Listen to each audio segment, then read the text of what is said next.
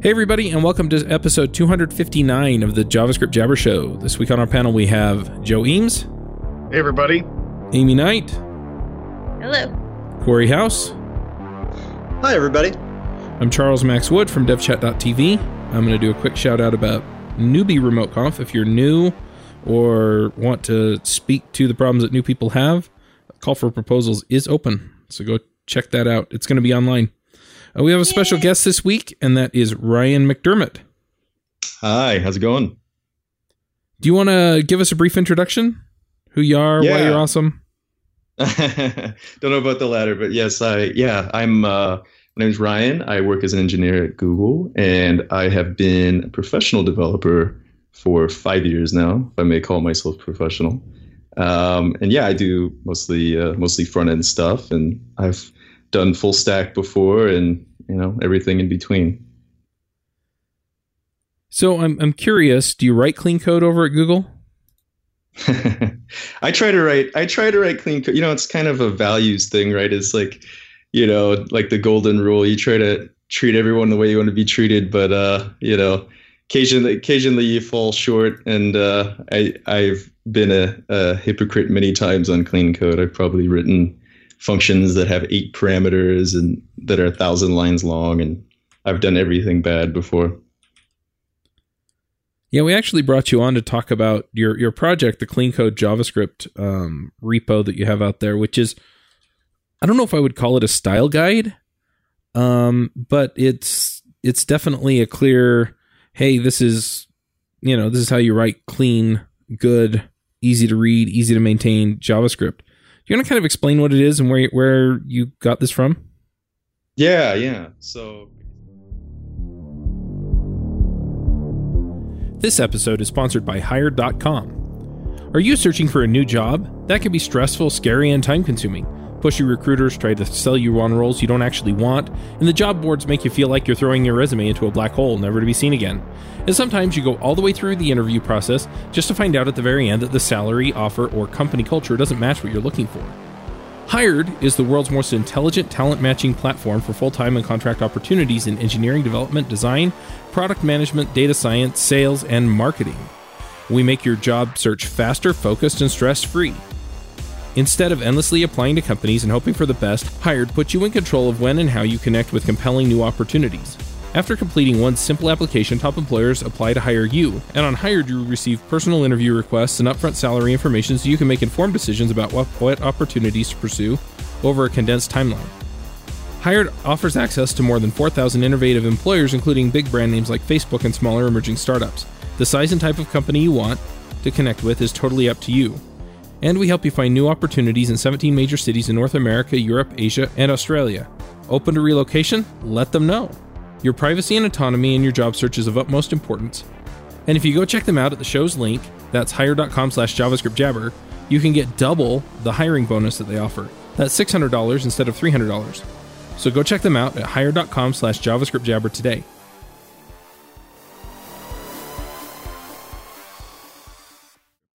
You want to kind of explain what it is and where you got this from?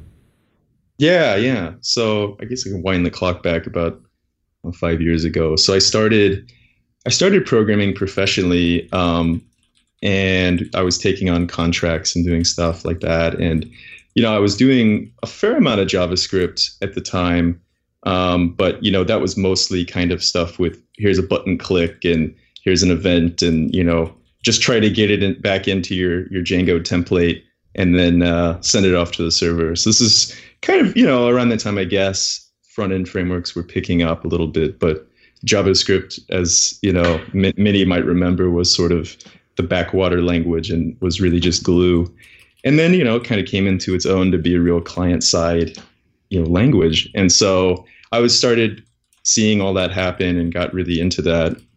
And I sort of moved away from Django and Rails stuff and started doing more stuff with Backbone and Ember and then later React. And, the whole time I was doing it, I was writing plenty of stuff in JavaScript that when I'd go back and read it and go, oh my goodness, what is this? What am I doing? And I remember about a year or two into my career, someone said, you got to read this book. It's called Clean Code. And they're like, it's in Java. And I was like, oh goodness, that's ancient. And I don't know if I can even read that. And, so I started reading it and, picked up some of the concepts and I thought, oh, it's pretty interesting. I've seen some of this in my own code. And concurrently at that time, someone mentioned, you should keep a code diary and write down the stuff that bothers you about what you do or bothers you about what you see in a code base or in the world in general with code. And so I started doing that. And, about, I'd say 6 or 7 months ago, I was looking back at my code diaries and I was rereading Clean Code, sort of my yearly pilgrimage towards it. And I thought, hey, there's not really much written about this in JavaScript. And there's a lot of problems in JavaScript that really are very much applicable to the idea of clean code concepts, even though it's not Java, it's JavaScript. So I thought, well, no one's talking about this. Let me just write it down. And, I produced something that's kind of like a style guide. It's, sort of a living, breathing README document that goes through code smells, bad code, good code, and sort of just adapts clean code concepts and other things that I've sort of come to, pick up in my own sort of ideas and put my own take on it. And people have really kind of flocked to it and have contributed a lot. And it's been a pretty rewarding project. I absolutely love it. I know when I first saw this, I put it in our Slack channel at work, and we do a lunch and learn usually every week. And so we took like a couple weeks and just went through it as a team together. So it was really, really good for like getting everybody on the same page. That's great. That's wonderful.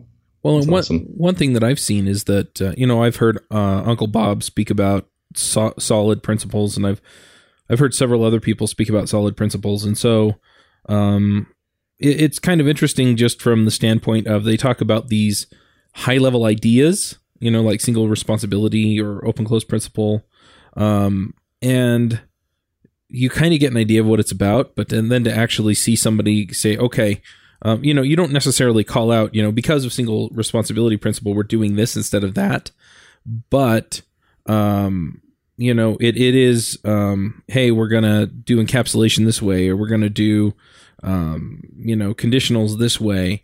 And you can kind of feel the flavor of it in very specific examples, as opposed to being in a position where it's, oh, okay, I'm just going to do solid because, single responsibility principle, or, the Liskov, substitutability principle. I can't even remember them all, but it's those kinds of things. And at the high level, it's like, okay, I get it. But then when you look at the actual code, then it's, okay, so how does this apply to this? Am I making these mistakes? And your examples are very concrete. Oh, if your code looks like this, you're making this mistake. And if your code, looks like this, then you're handling these cases well. Mm-hmm. Yeah. I really kind of tried to put it in the best sort of example form I could. And, JavaScript's great because you don't have as much visual noise because you don't have types. So you can kind of just see the actual business logic there. And I learn very much through example. I tend to stray away from the theoretical. And I think a lot of people in the, JavaScript community and dev community at large are probably along that line too, that they want to see, here, look, show me some actual code. And, you mentioned Liskov substitution principle, and that one, when you read the paper on it, and the theory behind it, it's a little obtuse and it's very formal language. But then when you actually see it laid down, you go, oh my goodness, I've done that before. And, that if you just see it written down as an example, it immediately clicks. Yeah, well, and you shared in the notes that you sent us the talk by Uncle Bob. And, so he was talking about the Liskov substitutability principle. And yeah, he immediately goes to squares and rectangles, and, the fact that the structure of the code doesn't look the same. And I always just assumed, his example that, the squares and rectangles would be substitutable because squares are rectangles. But in the representation, they don't parallelize, and you can't make certain assumptions about it. And he explains it, and we'll put a link to the talk in the show notes. But yeah, I was like, oh, okay, I really do get it. It's not you have these two things that are related because one is a subset of the other. It's I can make the same assumptions about one set of code as the other set of code, and that's why I can substitute them, even though in the real world, the things that they represent are substitutable. In implementation and code, they may not be. Mm-hmm. Yeah, that's exactly right. Yeah. So yeah, if you take it kind of to the sort of, I guess, philosophical level, it's really LSP, Liskov substitution principle, is really kind of sort of a baked down pragmatic version of what polymorphism is supposed to be. And you're supposed to be able to use, your objects that maybe they derive from, some base class. And if this is JavaScript, they can just extend some prototype, but they should be able to kind of be used the same way. And you shouldn't have to kind of go, uh-oh, what is this? And, get a runtime error and go, oh, that's right. Yeah, I can't do this method on a square. I can't call get area the same way because you calculate area on a square differently than you do on a rectangle, that kind of thing. Yep. Yeah. So that principle is pretty good. And the solid principles sort of are the backbone of clean code. But yeah, I think the book in the larger set of principles are really awesome because that, they cover everything from how do you name your variables all the way to how do you handle concurrency, and that breadth is pretty much covers most of what you're going to see as a developer. And JavaScript being so ubiquitous, it has all the same problems that you'd find in any language. So you have to think about how you can name your variables and how long your functions are and how you do your classes. So solid principles apply there too. So, yeah. I have more questions, but I want to give everyone else a chance. The material that produced, it's all centered around this one GitHub repo. Is that right? The material that I'm covering, you mean? Or yeah. Yes. So and I guess y'all can link in the show notes. But yeah, so basically the project that I did was called Clean Code JavaScript, and yeah, so basically just adapting the Clean Code book and then some other concepts as well. And putting it all into the lingua franca of JavaScript. Mm-hmm. So, is everything that you've produced in this GitHub repo, or are you producing any other materials? I pretty much try to keep everything here. There's sort of a larger talk that I've been working on, and I guess really a project that kind of covers some of the ideas around what actually is a good architecture and how does clean code inform that. So I've kind of chose to name it the 3 R's of architecture, which is readability, reusability, and refactorability. And I kind of mentioned that phrase a few times in this project. I was just about to ask that because I hadn't, I know those are all good things, but I hadn't really heard of calling it software architecture pyramid. Yeah. That's kind of, so basically the idea that I kind of had been thinking of for a while is, how do you think hierarchically about your code? And, clean code helps you pretty much at every level.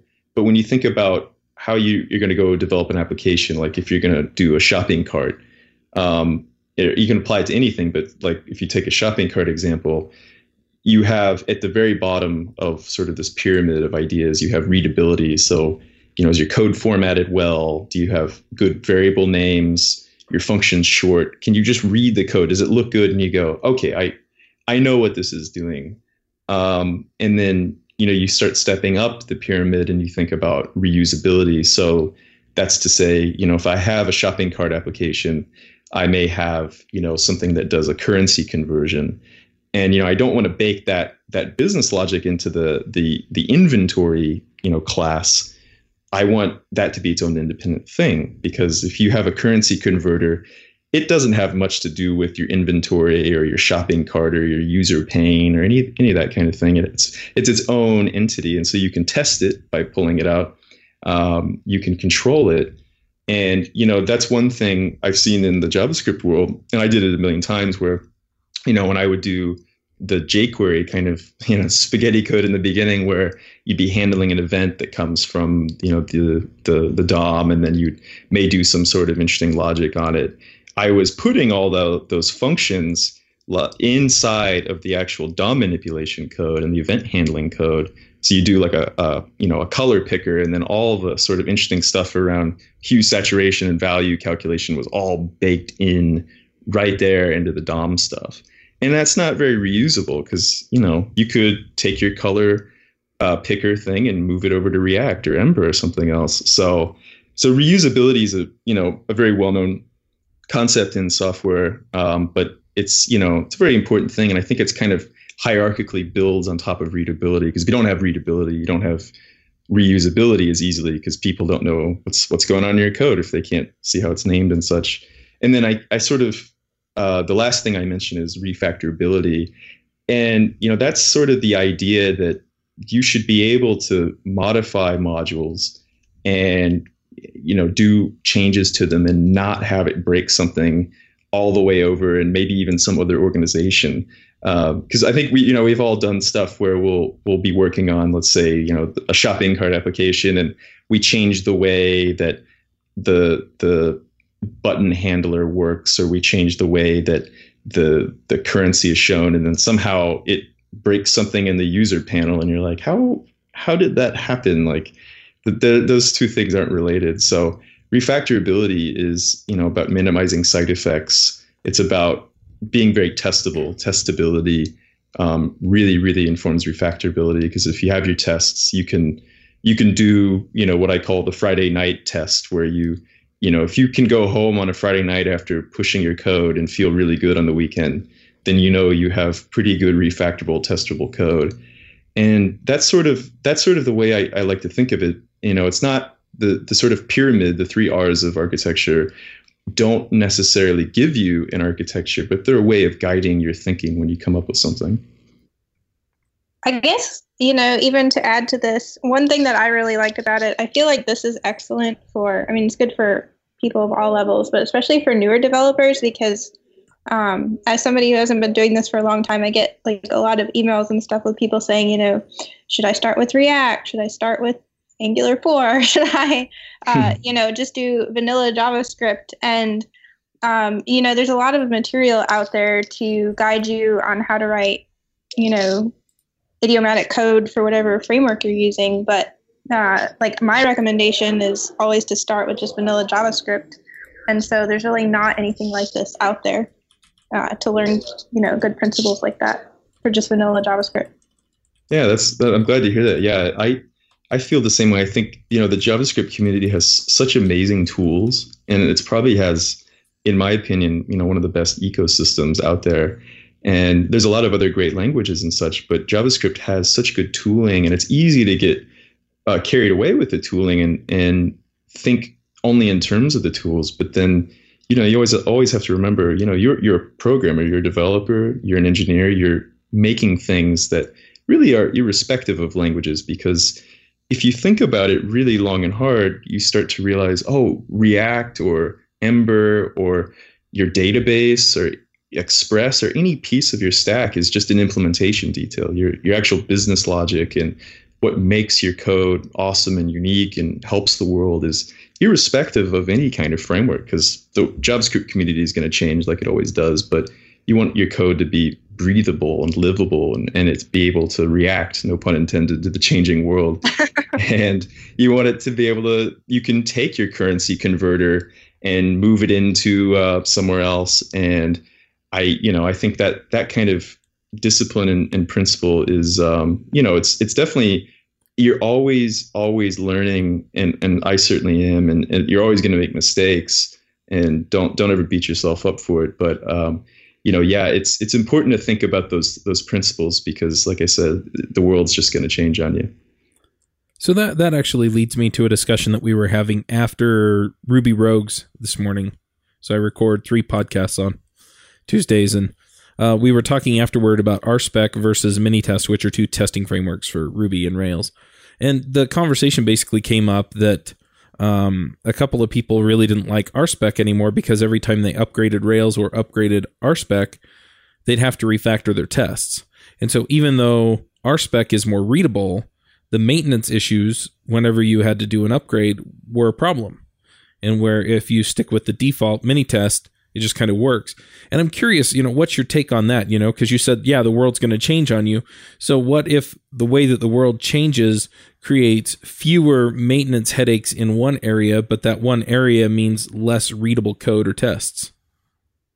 Yeah, it's an interesting question. I think, when you break it down, architecture is sometimes and often called the things that are hard to change about your code.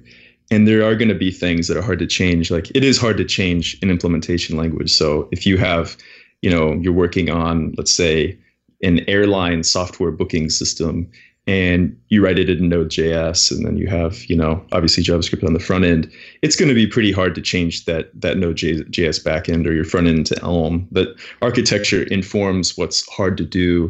But your tooling, you should try to make it as implementation detail less as you can. Mm-hmm. So whether you choose to use MongoDB or a classical relational database like MySQL, your database should be an implementation detail. Your web server, if you're using Express or whatever, should be an implementation detail. And even your tests if you can. But there are going to be things that are hard to change, like if you are using an assertion library, and that assertion library only does, assert statements this way, and then there's another one that does it another way. It can be hard to change because, JavaScript doesn't have abstract classes or interfaces like other languages do. So people that are writing these libraries can't basically, compile it to a specific type of interface, and then everyone kind of shares that. So people will do their own APIs. So it's going to be hard to change things sometimes. And I think, the feelings that people have around upgrading are valid, and it's tough, but try the best you can to keep the implementation details out, because yes, you are going to change something sometime.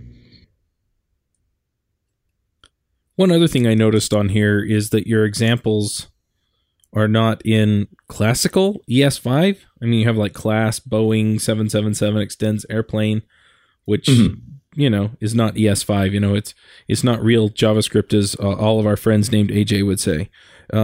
So, was there a reason that you picked these building examples in these ways as opposed to doing it in a more classical or global way? Something that works in every browser. Yeah, it's a good question. So when I published this, I was just working on my own, and I published this to Reddit and a few other sites, and I said, what do you guys think? Can I have some feedback? And then it started getting shared around a lot. And then I woke up in the morning, and then I had maybe 20 emails of issues and pull requests and things. And originally I had written it very ES5-like. And in fact, I didn't even use ESLint on it, which I should have, because I was just writing this down in a markdown document for, a long time. But I think kind of the community, there's like 60 plus contributors on this, really good feedback and help from people. And it kind of got steered towards the ES6 world, which, for better or for worse is, I guess a okay representation of where JavaScript is. But yeah, you're right. ES5 is certainly going to be much more compatible across the entire ecosystem of browsers and runtimes. Now, you mentioned something I was curious about, and that is contributors. Yeah.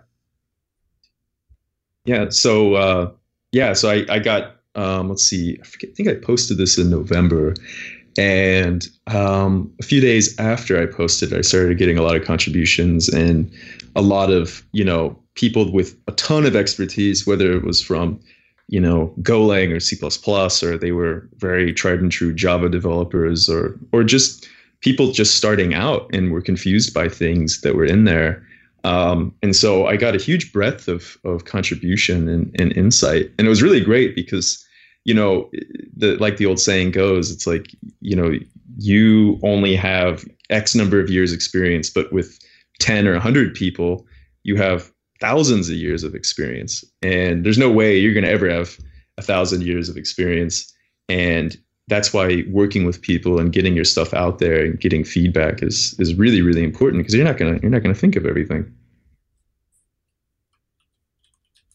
And I also imagine you got a fair amount of, I mean, this is the type of topic that would generate a lot of very opinion-based feedback as well, right?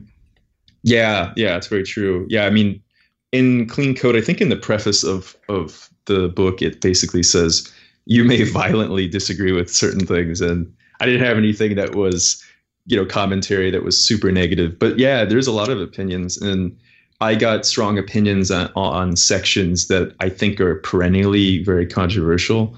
And there's a lot of fruitful debate. There was times where it kind of broke down amongst contributors to being a little too negative and a little too critical. But for the most part, yeah, there was a lot of talk around stuff that was very, very fundamentally controversial and hard. So stuff like don't repeat yourself and, no duplicate code. That's always going to be a controversial thing because, the idea of DRY, don't repeat yourself, is that simply as it says, don't be duplicating code over the place. Because if you have a method that, let's say, back to our currency conversion, does currency conversion in this one module and then it does it in another, then you have to update both, right? Because let's say a currency conversion changes, right? And you've baked it in from US dollars to rupees, and then now you have to change it in both places. So pulling it out into its own thing makes it so you only have to, do it in one place. But I got a lot of feedback, which was really good around that, because I'm pretty staunch on that. Anytime I see a chance to pull it out, I do.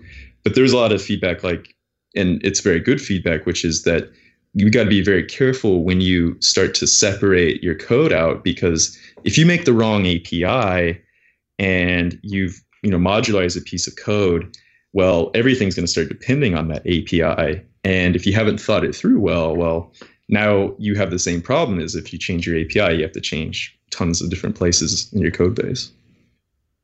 Yeah, one other thing just to pile onto Dry is that I've used static analysis tools that will point out code that is structurally similar and say that those need to be dried up. They need to, they repeat themselves, but because they handle two completely different contexts and completely different things, even though they structurally look similar, I want to keep them separate so that if I have to update one algorithm, I don't have to, pull the other one out or do any major refactoring to make it work for both. Mm-hmm. Yeah, that's right. Yeah, if you have like a list example where you have a user list and then you have something like a customer list, and they both do very similar things on parsing the data and displaying it. But, users and customers are going to have very different types of data and potentially very different kinds of algorithms to process that. It could be very structurally similar, but, if you over genericize it, then you can start running into cases where, and I mentioned this in the Clean Code JavaScript project, that where you start putting lots and lots of conditionals. And when you start seeing lots and lots of conditionals, especially in a generic function, you're probably doing something wrong. There's a code smell there, and it probably needs to be refactored. Mm-hmm. One other thing that you talked about in how this came about that I honestly had never heard of before, I've been programming professionally for 10 years or so now, was the code diary. I mean, you said, it's just stuff that you like or don't like, or, can you elaborate on that a little bit? Because I'm curious what it is and what people can learn from doing something like that, especially new people. Yeah. So, Are you looking to expand your skills in mobile development? Have an idea for the next Angry Birds app? Then you need to check out iOS Remote Conf, produced by the same team that brings you your favorite devchat.tv podcasts like Ruby Rogues and iFreaks. Join us for 2 days of jam-packed fun and learning streamed to you live May 17th and 18th. Go check it out at iosremoteconf.com. Can you elaborate on that a little bit? Because I'm curious what it is and what people can learn from doing something like that, especially new people. Yeah. So, when I was starting out, I had a friend that advised me, and he said, one of the things that I wish I had done was write down my thoughts and feelings about what I'm learning, what I've seen. And I thought, it's pretty interesting because when you're in, life in general, it's good to reflect, write a blog, or, write what your current thoughts are on social media and this and that. And I thought, yeah, it's a pretty useful thing. And so I kind of structure it basically with three aspects, and going in that order. I think of what did I learn today, so sort of a TIL. What did I like about code that I saw today? What did I think, oh goodness, this is cutting out hundreds of lines, and this is really, really awesome and helps me make my code more readable or whatever. And then what's stuff that you don't like? It can be your own code, or it could be something else you saw in the code base. And you don't have to write down every little bit of code and copy stuff out of your code base, but generally, what principles and things have you seen that kind of maybe bother you, maybe are really appealing? And I've tried to do this as regularly as I can, but like any kind of thoughtful reflection, you're not going to do it every single day. But I had a bunch of stuff that I had written down and thought of, and I go, oh, this really is, a lot of it is just about clean code, and some of it is about ecosystem things happening in the world. But I thought, let me see what I can do with this and adapt it. So what are you hoping that people will learn from something like Clean Code JavaScript? I mean, is there some overarching lesson, or is it just do this, not that? Yeah, I think so. That's a good question. There's a few key takeaways, and they kind of come up in all the concepts. And if you just take these concepts away and that's all you remember, I think it's pretty useful. So, the first thing is basically write code that shows its intent. And so that includes stuff like really good variable names, really good function names, well-named files, files that aren't 8,000 lines long. We've all done that, where you'll have, your entire program in one file. Split it up, make it understandable, make it so where when you read someone's code, read your code, that it reads basically like, okay, yeah, I know what this does. And there's going to be pieces that are business logic intense, or algorithms that, may need some sort of explanation. But try to write code that reads very, very clearly, like almost like a news article. And so, a secondary point to that is, write code that does one thing. So if it's a function, make sure it does one thing. If it's a class, single responsibility principle, make it do one thing. Because when you have code that does one thing, it's much easier to grok what's happening. You don't think, oh, well, I have, in this airplane booking reservation system, I have this one class that handles the bookings, but then what it also does is it does database validation on a customer request. It makes sure that, oh, okay, what if they take a flight on this day, but then there's, airport problems sometimes here, and weather and this. And if you have functions that are doing this, where they're basically doing everything you can imagine that's maybe related or maybe not, pull those things out, do just one thing. And then, I think kind of a final point on clean code is be consistent. And consistency matters a lot, because you are going to be one person on hopefully a team that where you are one single contributor, and people are going to be looking at your stuff, and you are going to also be looking at their stuff, and you're going to read, tons and tons more code than you will ever write. And that's something I think that stuck with a lot of people, which is you are going to be reading code much more than you're going to be writing code. So be consistent with how you name things, be consistent with the kinds of domain specific names you give your variables and your functions, and be consistent about the formatting. Formatting is a big thing. And, if your code is all sorts of scattered around, and you have braces on one line, and then, you put them next to the actual, whatever's invoking that, and you don't have any consistency around that, that can be a lot of visual noise that distracts from just reading the code. So I think those three things, if you don't take away anything specific, if you just take those away, those inform a lot of what you will do, regardless of if it's a JavaScript or not. And, I think that's kind of what I would want people to take away, because that's something I wish I had just learned, on day one. So I feel like this is like the inevitable question. Do you have any tips on conveying the importance of spending a little bit of time on this kind of stuff to product? Yeah. So I've written plenty of code that when I look back, I go, oh goodness, that's not my favorite favorite code that I've ever written.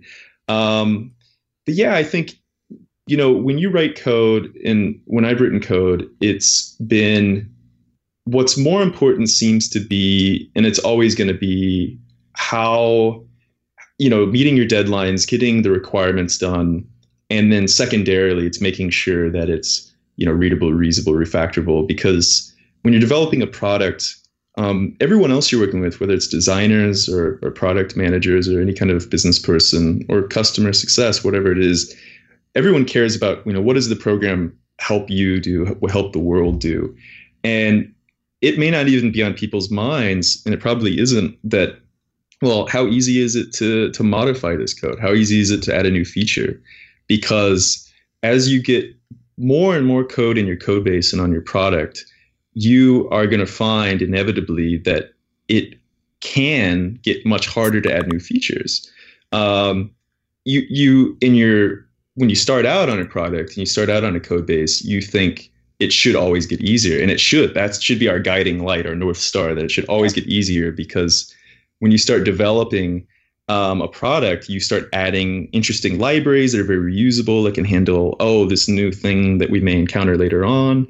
And it should get easier, but oftentimes you find it just gets harder and harder. Yep. And, so when you're developing a product, and think about how it can be reusable, think about how well this reads to other people, because if you slow anyone down, and inevitably you can be slowed down by your own code. If you slow anyone down, it can make adding something new and helping your users out, it can make that tougher. And that's, you definitely don't want that. So I was curious, obviously, thanks. So I was curious, Uncle Bob's book used Java, and Java is strongly typed. JavaScript is dynamically typed. Were there any points that you found that you feel like the rules for clean code differ on JavaScript because it is a dynamic language? Or another way to put this question, do you feel like the rules for clean code differ for dynamic languages versus statically typed languages? Yeah, I think they do. I think it's more when you get down into stuff around organizing modules. So JavaScript, for example, doesn't have interfaces or abstract classes. Something like Java will have things that are called interfaces. So you can have one class or multiple classes that implement the same interface. They can be used the same way. And this is how you can achieve things like dependency inversion, where you basically have two separate modules. They may do separate things, but they both implement the same interface. So I think one of the things I mentioned in here was you can have a request module, and that request module could do some fancy new WebSocket thing, or it could do some sort of I/O that we've never seen before, like communicate through space. But they all implement dot request, and your HTTP requester is going to do the same thing. Well, in JavaScript, you don't have an interface, so you don't have something that's statically typed and says, okay, when I compile this piece of code, it's going to make sure it does everything that this interface is supposed to do. And so the onus is on us as developers doing JavaScript to say, okay, this has to implement this. And that can be a hard thing to sort of come to terms with, because JavaScript allows you to iterate very, very quickly. When you don't have static types, you don't have interfaces and that kind of thing, you can just go. And that is a very powerful tool, but it can be deadly, because you may not think about, well, what is my fancy WebSocket I/O requester supposed to do? Am I supposed to name my functions like this, or am I supposed to name it like that? So interfaces and static types give you a lot of robustness, and back to the sort of 3 R's, they give you a lot of refactorability, because you can be pretty sure, not always 100%, but you can be pretty sure that if you make a change or you implement, a new class that uses this kind of interface, that, you're not going to have some, crazy breaking change. Well said. Yeah, I agree. That's a good summary. Yeah, good. Is there a way for people to know if their code is improving? Let's say they go in and they say, you know what, I'm going to make sure I'm doing the top 5 things on here. And then, how do they measure that? Do they just keep tally marks of how many WTFs they run into? Or So that was what you're referring to was if you haven't seen the project, it's basically there's a picture that sort of leads into the book Clean Code that is basically how do you measure in a quantifiable way what clean code looks like, what good architecture looks like, and they say it's the number of WTFs that you see when you're reading through someone's code or your own code. And yeah, that's a very hard thing, right? Because we're used to in the ideas of computer science of being very, very explicit and exact about things. So when you do an algorithm, you learn things about time complexity and space complexity, and you can measure things in O of N notation and such. But in architecture and programming and software in general, you almost don't ever do that. You get maybe down into the weeds and you're thinking about, how long this program is going to take to run X or Y. But really, it's sort of the art of computer science. That's what clean code and architecture is all about. So it's going to be hard to say. And in fact, you may think that other people's code isn't, like yours, or yours isn't like, there isn't.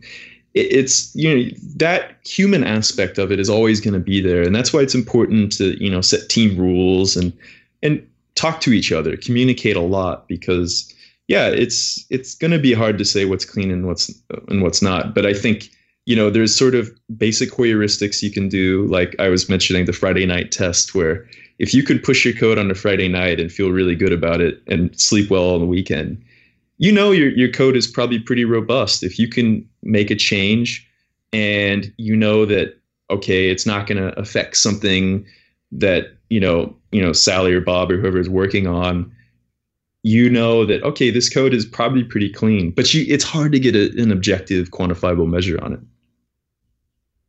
If anybody wants to have their code critiqued, I'm sure that it's easy to find people that will tell you how much you suck at whatever it is that you do. That's coding or anything, really. Yeah. I mean, humans are good at that. Yeah, that's the old saying, right? If you want to know something on the internet, don't ask a question, just post the wrong answer. So true. People will always want to correct you. A friend of mine, I think I've heard that, but that's awesome. A friend of mine once was talking about building an app that would do code reviews for people.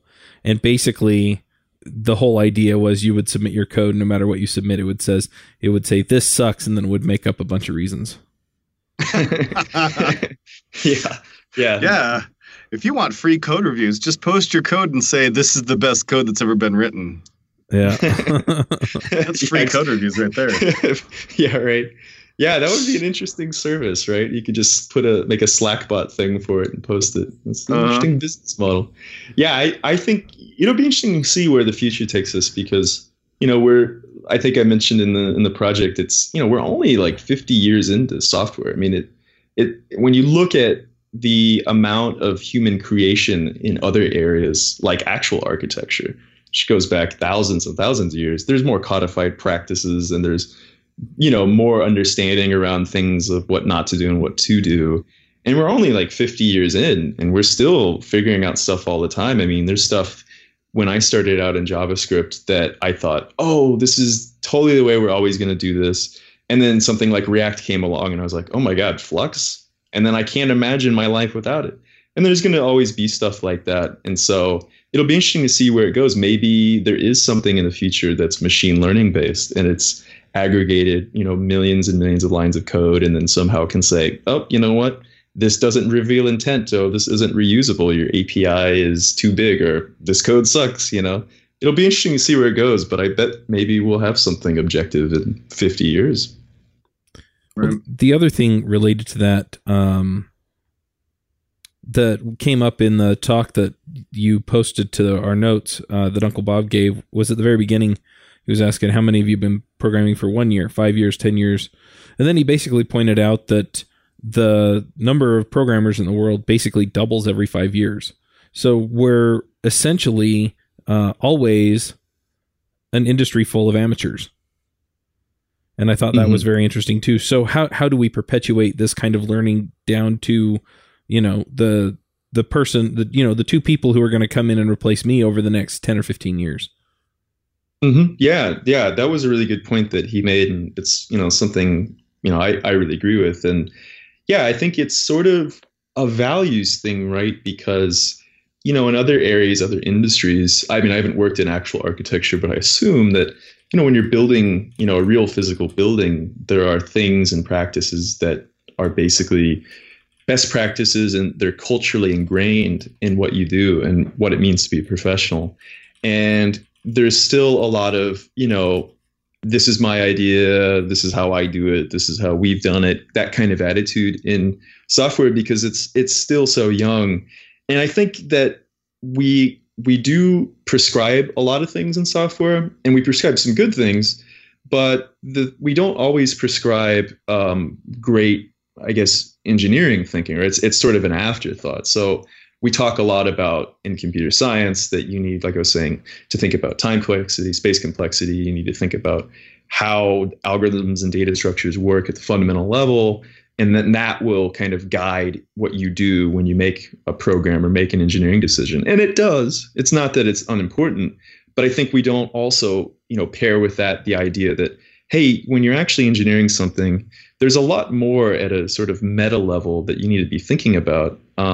And I think that's sort of a cultural thing that just has to come along. And I think, I think it is. And I think that the world of software has gotten so much better. I remember when I was young trying to program stuff, and I was doing, Visual Basic and all sorts of, stuff in C and Perl. And I remember how much it's changed since then. It was very hard to reuse code. Code was hardly even, versioned that I saw, and there wasn't an easy way to exchange code. And heck, I didn't even use version control. A lot of us didn't, right? So there's things that we've learned, and I think we'll continue to learn. But yes, to foster anyone new coming in, I think that, yeah, you got to think about sort of the art behind the computer science. That's a good value to have. All right. Well,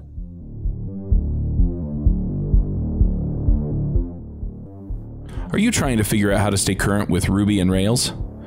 I'm putting on a 2-day online conference called Ruby Remote Conf. You can check it out at rubyremoteconf.com. Like I said, it's a 2-day conference where you can come and listen to speakers and experts from all around the world talk to you about issues pertaining to Ruby and web development. We have an online Slack channel, a roundtable discussion on Zoom, and all of the talks are given over Google Hangouts, and all of the talks will be streamed to you live. Come check us out at rubyremoteconf.com.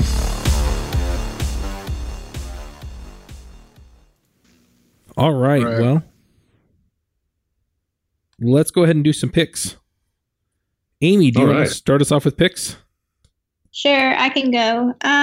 So the first thing I was going to pick, I just got my flights all situated for RevConf. It's June 1st and 2nd, so that was going to be my first pick. And then another pick, my food one for this week, this brand of chocolate. I don't think I've picked this before. It's called Lily Sweets, but they have dark chocolate that is sweetened with stevia. So it's like, if I want some dark chocolate, that's what I try to go for. It's a little bit healthier since I try not to eat a lot of sugar. And then my other one is a blog post I saw, how to write a good Vim RC.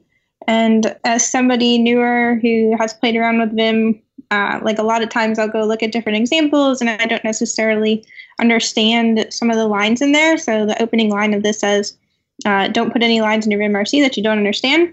So he just breaks down his Vim RC and what everything in there means. So if you're looking to get started with that, I thought this was an excellent blog post. So I'll put a link for all that stuff in the show notes, and that's it for me. My brain already hurts just thinking about an article like that. Like I've looked in my Vim RC and holy cow. It's good though for breaking it down. Nice. Joe, what are your picks? All right. So I think it should be obvious that somebody should be picking the Clean Code book. And there's some related books that are definitely, if you're into this topic at all, which you should be, The Clean Coder by the same author, The Pragmatic Programmer, and Code Complete, all fantastic books.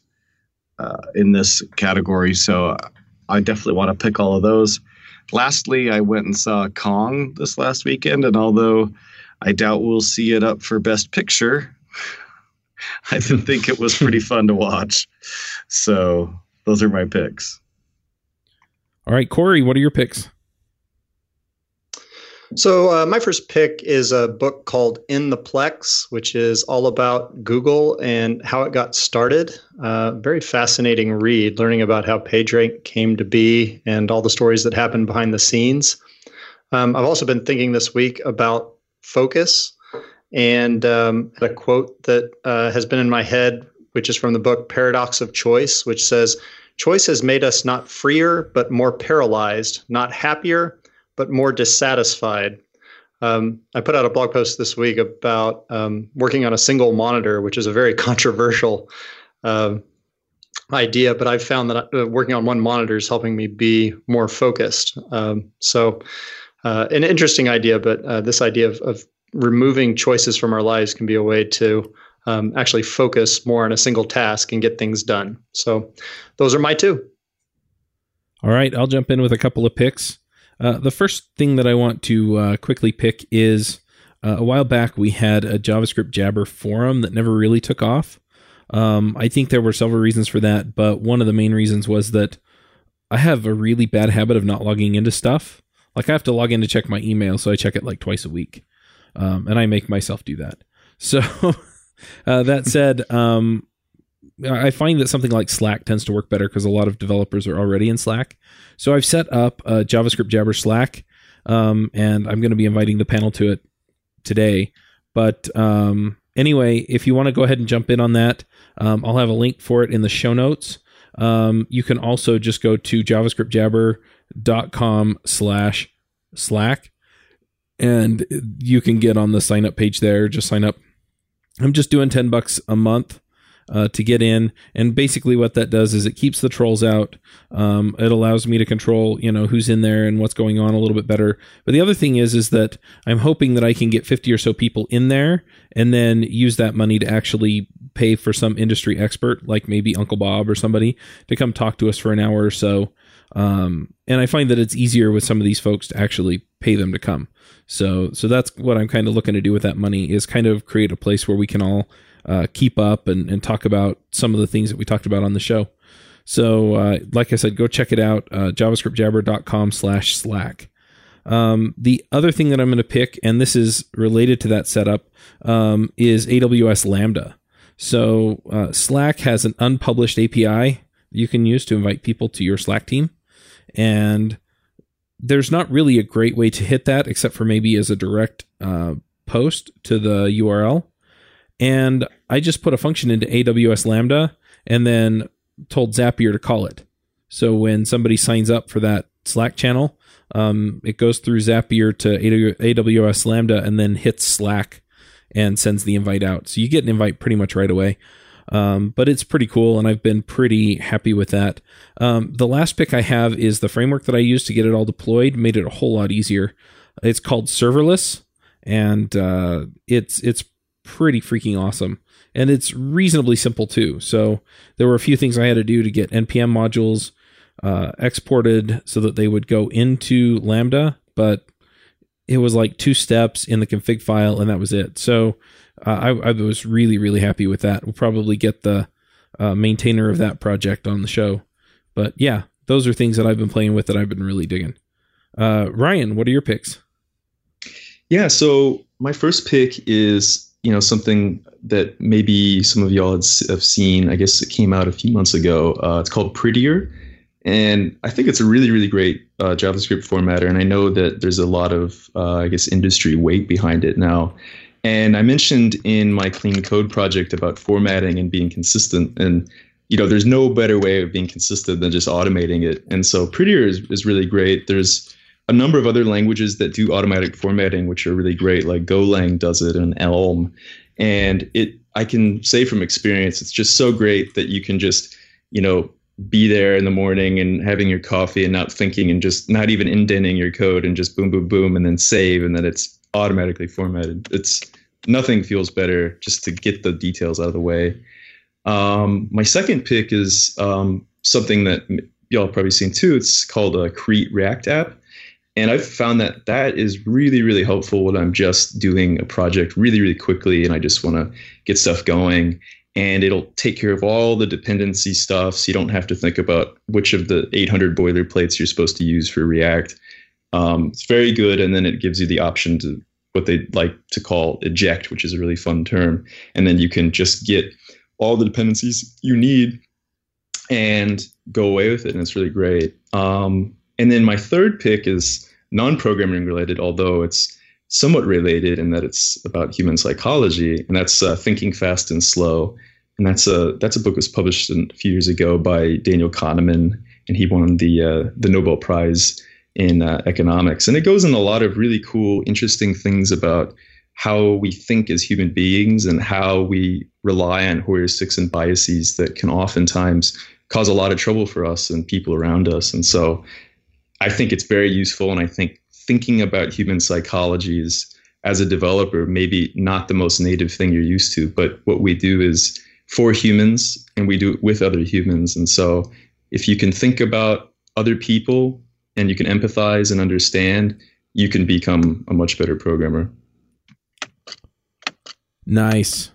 All right. Well, if people want to follow you on Twitter or Facebook, or not Facebook, anyway, if they want to see what you're doing on GitHub and that kind of stuff, where do they go? Yeah, so if you want to see me on GitHub, if you go to github.com/Ryan McDermott, and then on Twitter, I stay pretty active. My username is Reikonoclast, and that's pretty much it for me on the interwebs. All right. Well, thank you for coming, and thanks for putting this together. It's been really interesting to look at and learn from. Thank you so much. I really appreciate that. Thanks for having me on the show. Yeah, thanks. Bandwidth for this segment is provided by CacheFly, the world's fastest CDN. Deliver your content fast with CacheFly. Visit CACHEFLY.com to learn more.